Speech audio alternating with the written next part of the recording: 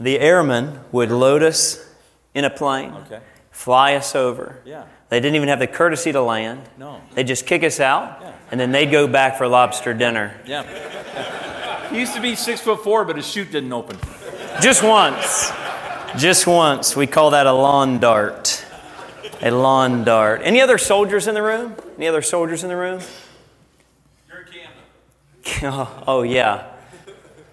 Now, let's not be misunderstood. And I don't mean to be a cliche or a pun or anything like that. But if you don't view yourself as a soldier, you're not reading your Bible. Do not let progressive Christianity, cultural Christianity, traditional Christianity, don't let a godless nation or politician or entertainer tell you what you are. Let the Bible define it. And the Bible defines what we are as image bearers of Christ, Genesis 2, and soldiers. He is seeking not just worshipers, but warriors. Father, I pray that you would help us here tonight. And dear God, I am so insufficient for this task.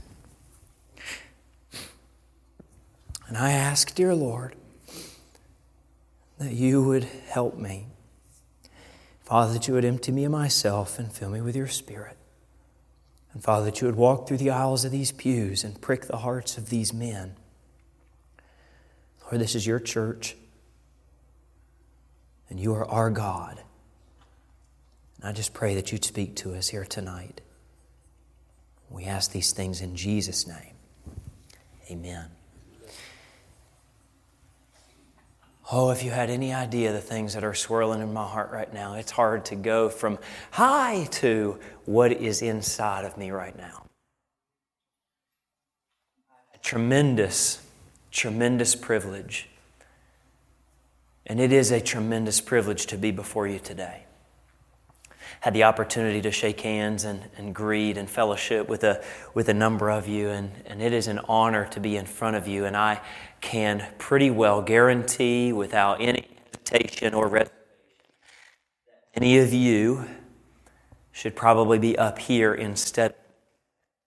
And I'm not saying that as some false sense of humility. I'm saying that because it is absolutely true.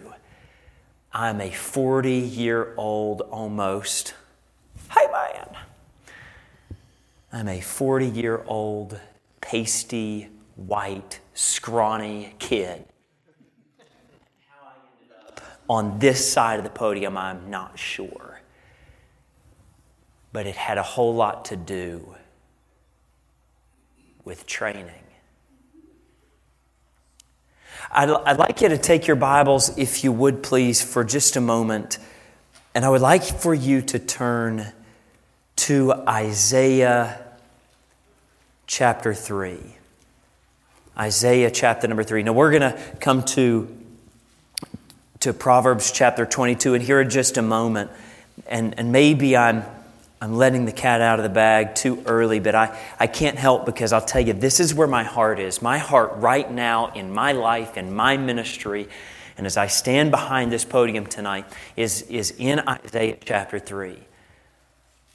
Isaiah is an interesting book because, and Lord willing, if He grants me the liberty here while we come to our service, we're going to come back to Isaiah for just a brief moment, but in chapter 6. Isaiah is a book where you see the glory of God. I mean, you see Him high and lifted up. You see His train that fills the temple. You see the seraphims swarming about His throne with 6 wings, and you know the passage, with twain they cover the face, with twain they covered their feet, and with twain they did fly. And in the presence of God, their song is this: Holy, holy, holy is the Lord of hosts. The whole earth is full of His glory. My word, I love glimpses of His glory. But in Isaiah chapter 3, it's no time for rejoicing. It's time for judgment. Judgment. I want to say this briefly. Do you need? Your mic's cutting a little bit, so if you want to. Oh, okay. Yeah. Does this work? Okay. Sound man, I'll just warn you, I have killed so many mics in my brief tenure. I get a little passionate about things sometimes, and this is one of them. This is one of them. And I tell you, in Isaiah chapter 3, the reason that we have our Bibles open here right now is because this is where my heart is. Because when God brought judgment to Israel, He did two things. Well, He did three things primarily. Here they are. Isaiah chapter 3, verse number 1. He says, "For behold, the Lord of hosts, does take away from Jerusalem and Judah." And you're going to find three things that the Lord takes away from Jerusalem and Judah when He brings judgment. The first one is this. The Bible says that He doth take away from Jerusalem and Judah the stay, that's the first thing, and the staff, that's the second thing. Now, He describes the stay in two different ways at the close of the verse. The whole stay of bread and the whole stay of water. When He says the stay and the staff, it's really a cultural idiom. And this cultural idiom is not really meant to be understood necessarily in a literal sense, although there is a literal nature to it. For the stay was the provision. And we see a similar thing in Psalm 23 when the psalmist is talking about, yea, though I walk through the valley of the shadow of death, I will fear no evil, for thou art with me. And you remember what he alludes to, his rod and his staff. What's that talking about? It's talking about the same idiomatic expression here, the stay and the staff, the rod and the staff. And on one side, there is a staff, if you will, or a rod that is there for the purpose of provision. In Isaiah chapter 3, verse number 1, the provision expressly is defined as the whole stay of bread and the whole stay of water. In other words, when God is bringing judgment to the nation, the first thing He does is He takes away its provision. The next thing He does is He takes away its protection, the stay and the staff, provision and protection. But I want you to notice very carefully the third thing He does. The third thing that God tends to do whenever He brings judgment upon a nation is take away its strong men. We think that this attack on masculinity, attack on manhood, attack on biblical identity between genders. We think that this is some, newfangled thing in this progressive movement. It's not. Isaiah is warning Israel that this is a method of God's judgment. You say, well, Pastor Jared, where do you get that? We see the stay and the staff in verse number 1, and we see that He's taking those things away. But where do you get taking away the strong men? Look at verse number 2. Verse number 2, and I'm not going to take a whole lot of time to define each of these men because I really have a desire to get to Proverbs chapter 22. But when I look to verse number 2 of chapter 3, he's going to go through a list of men, and it's a description of men that have certain strengths within them. For instance, the very first one, the mighty man. The mighty man. The next one, the man of war. The next one, the prophet, the prudent, the ancient. There is the wise man, the captain of 50. There is the man skilled with administration and leadership, and the honorable man. There is the man that has integrity, regardless of what the situation or the circumstances might be. The counselor. There's the wise man, the one that you go to whenever you don't know what to do. The man that has enough strength to see beyond all of the personal inhibitions and the culture, and to have a godly wisdom and counsel about him. And the cunning artificer. Now, this is not a typical way that we describe things. I don't know if there's any cunning artificers out there here today, but it's really just describing the men who build things.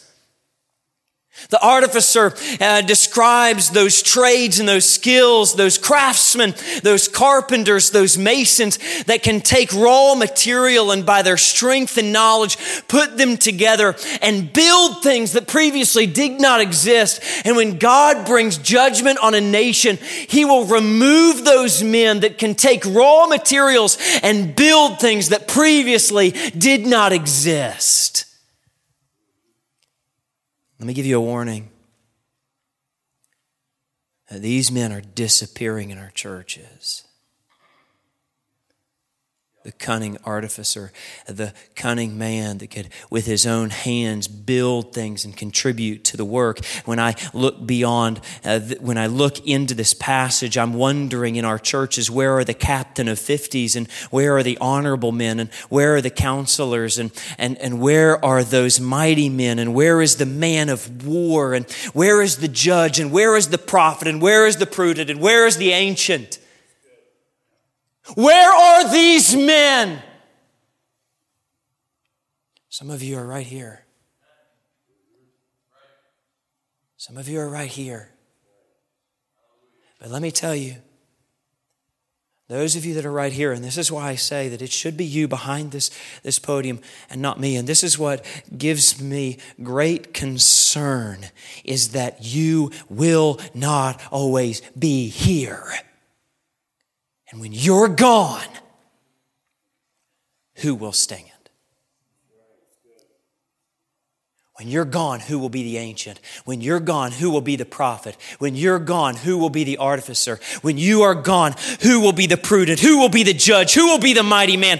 Who will be the man of war? Because if progressive Christianity gets to define what tomorrow's church looks like, all of these men, not some of them, but all of them are gone. And how do they get that way? And this is the point, and this is the message. I'll tell you how they get that way. They get that way because we don't look at the young men that are in that other room that I just left. We don't look at that other room and train them.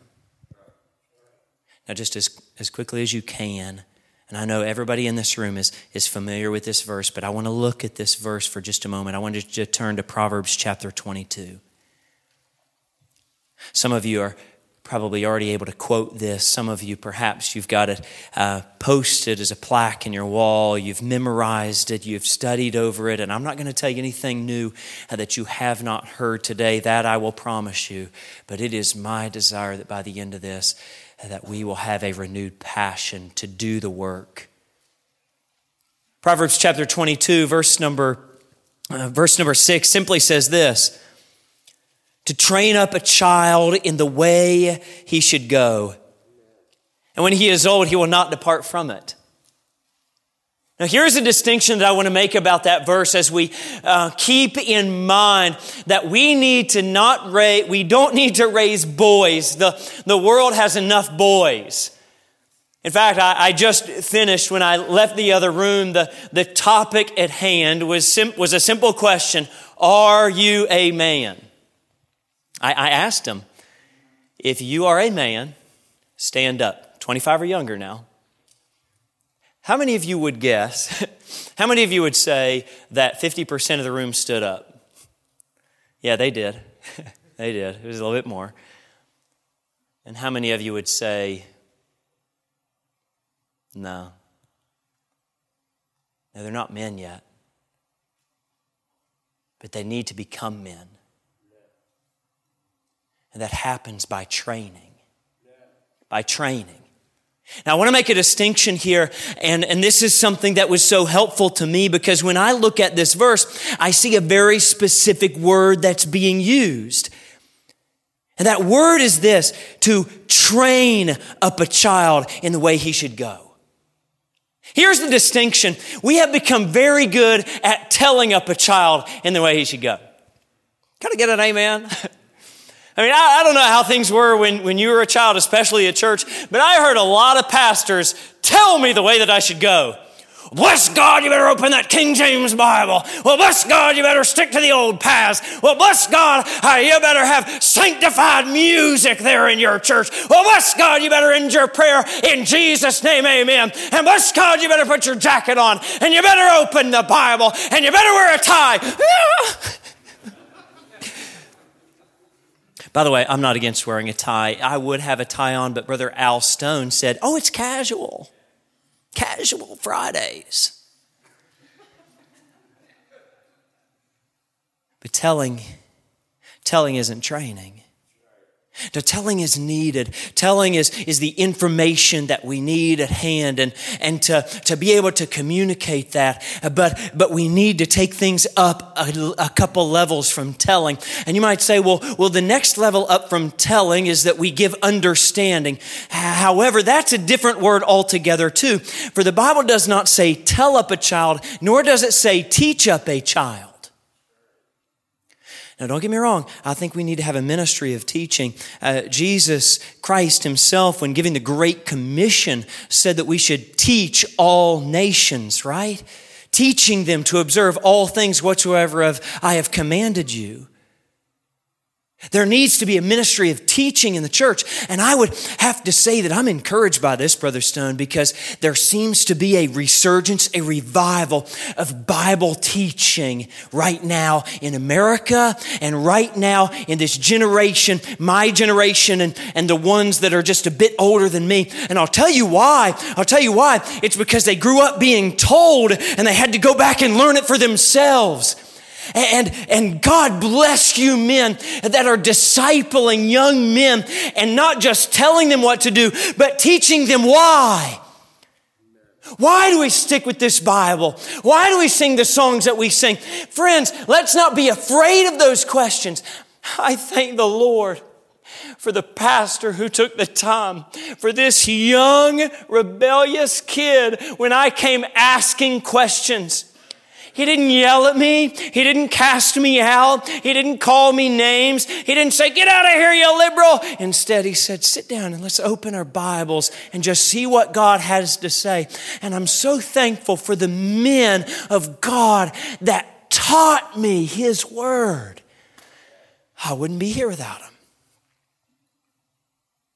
But even with that, the Bible doesn't say, teach up a child.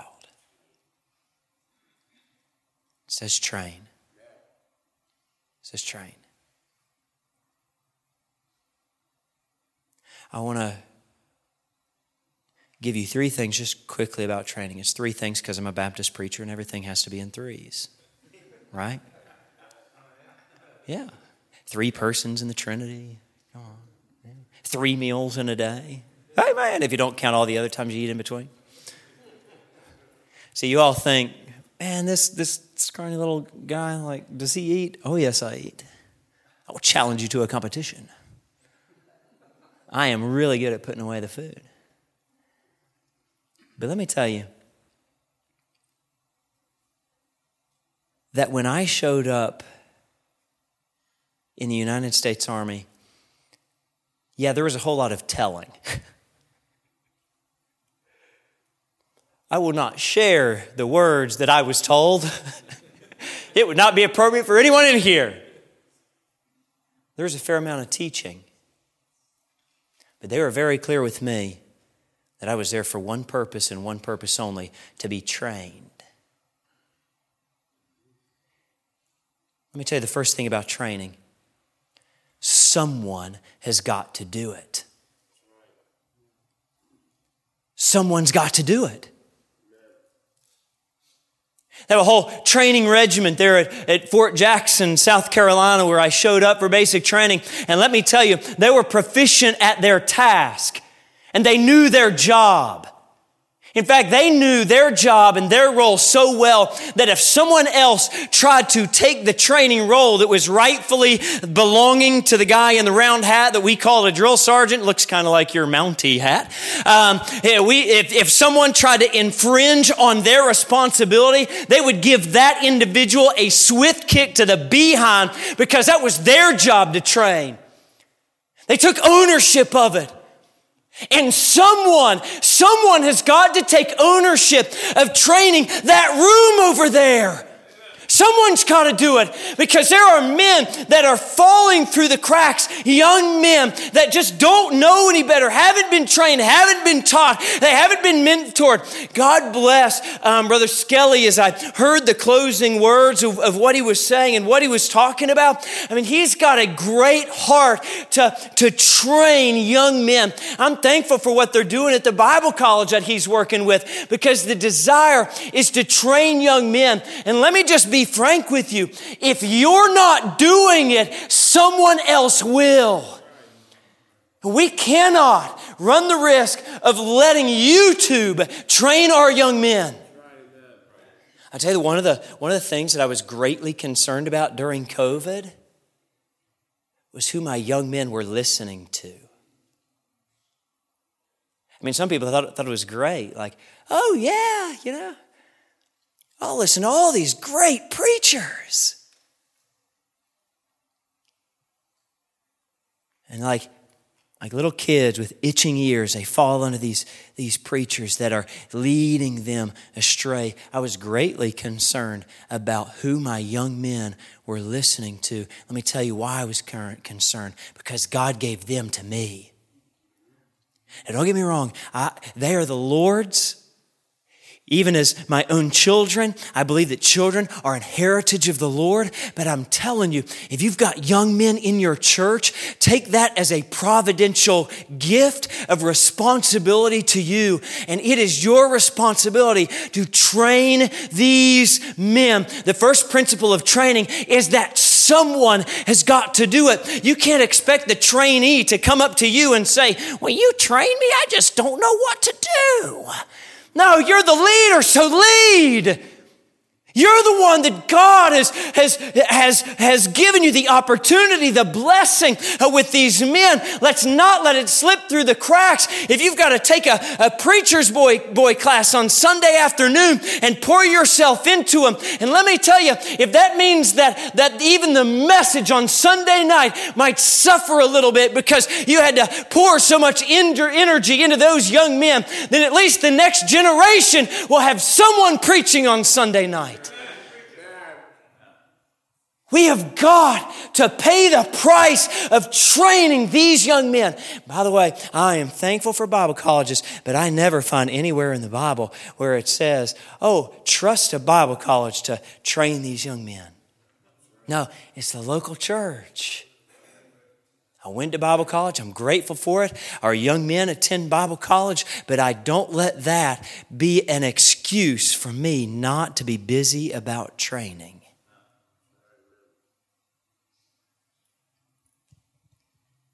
There's a saying that I heard once, and it's just always stuck with me.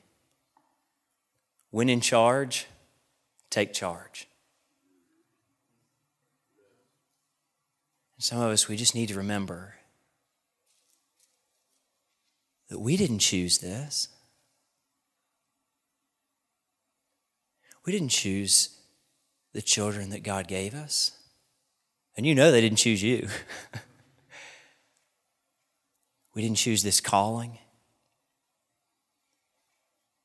There are certain providential opportunities that God has given you that we need to stop seeing as opportunities and start seeing as responsibilities. Someone's got to do this. Who's it going to be? The second principle is so close in nature to the first. This is one of the differences between teaching and training.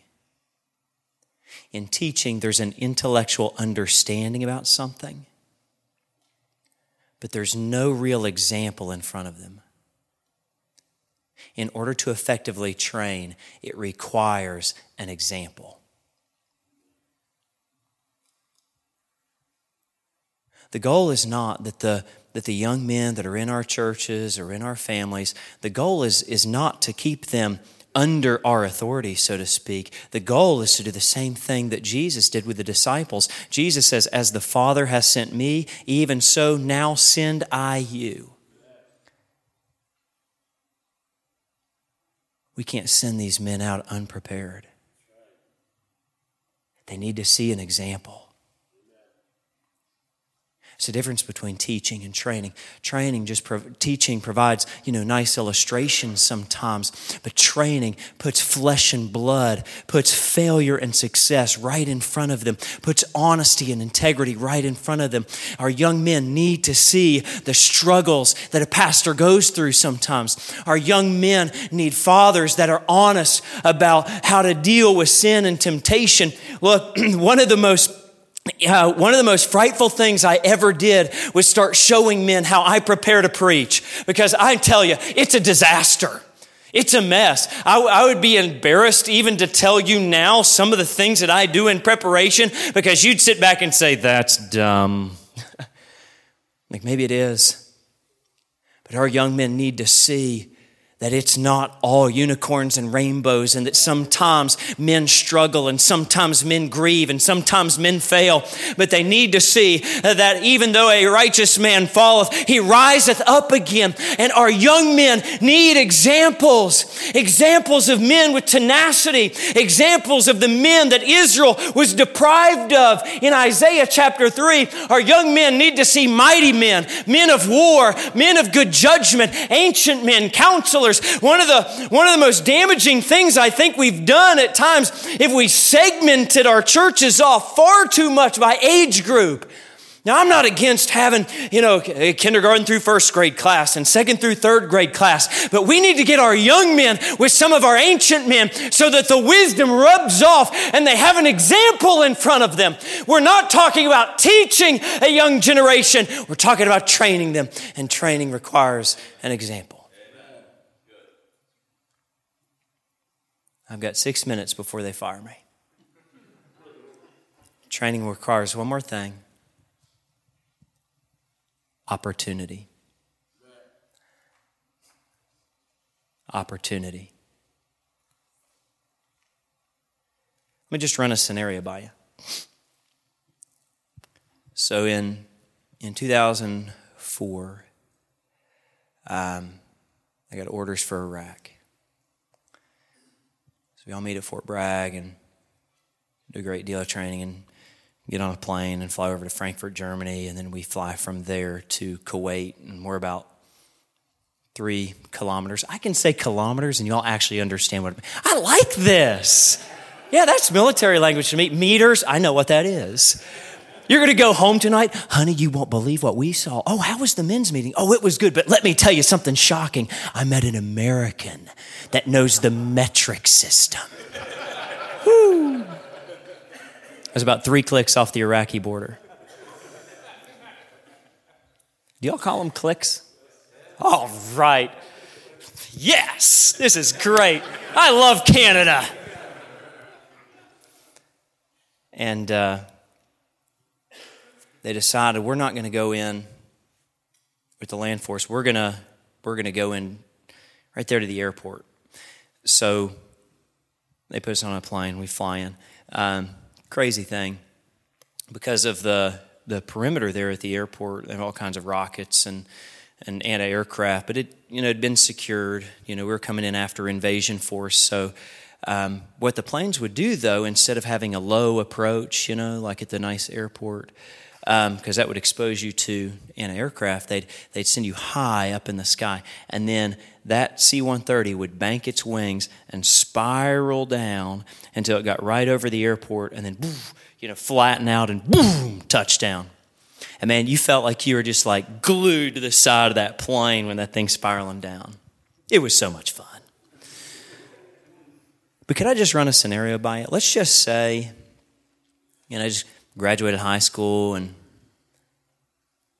the Army threw a book at me, said, "Here, read all this. Okay, this is a book about your weapon and how many rounds it'll hold, its effective range for a point target, the effective range for an area target.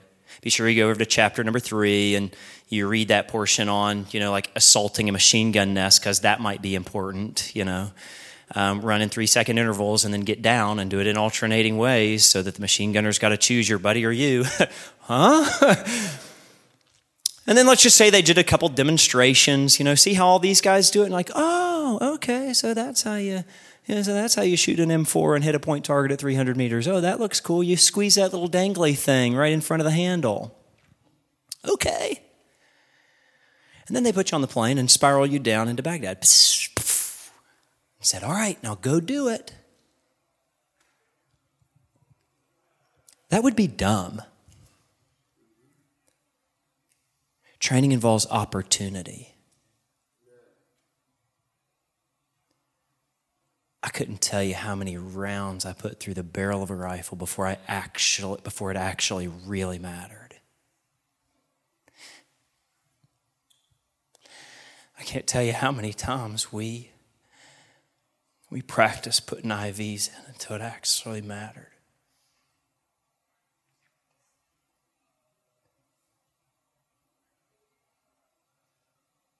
We got a bunch of young men out here. I'm not trying to be over dramatic or anything, but one day this pulpit is going to be empty behind it. And these young men can't afford to be untrained when it actually matters. And friends, that day is coming. It's not if, it's when. If the Lord tarries, it's when. And we have got to start training these men. We've got to give them opportunity. Now, opportunity means that they're going to fail. And when they do, we do the same thing for them that we wish someone had done for us. We pick them up, we explain what went wrong, what they need to do to keep themselves from failure, put the sword back in their hand, sharpen it up a little bit, and then easily help them back out, give them opportunity. Let them start knocking on some doors. And yeah, they're going to stumble over their words, and they might get some things wrong, and they might get embarrassed, and they might be fearful. And you just explain to them, hey, I was embarrassed and I'm fearful, and sometimes I stumble over my words too, but let's knock on another one. Let's knock on another one. Oh, I'm afraid to knock on a door. Don't make them feel bad. Put a track in their hand and say, tell you what, I'm going to knock on the door. You hand them the track, and then I'll take it from there. Let them work their way up. You know what I like doing with my little girls? Oh, I'm telling you, I never get a door slammed in my face because I take a 5-year-old. You can't slam the door in a 5-year-old girl's face. I knock on the door. Hi, my name's Pastor Jared, but this is Ava Shumate. Ava, do you have something to give her? And Ava goes, here you go. And then Ava's got her little Bible verse ready to go.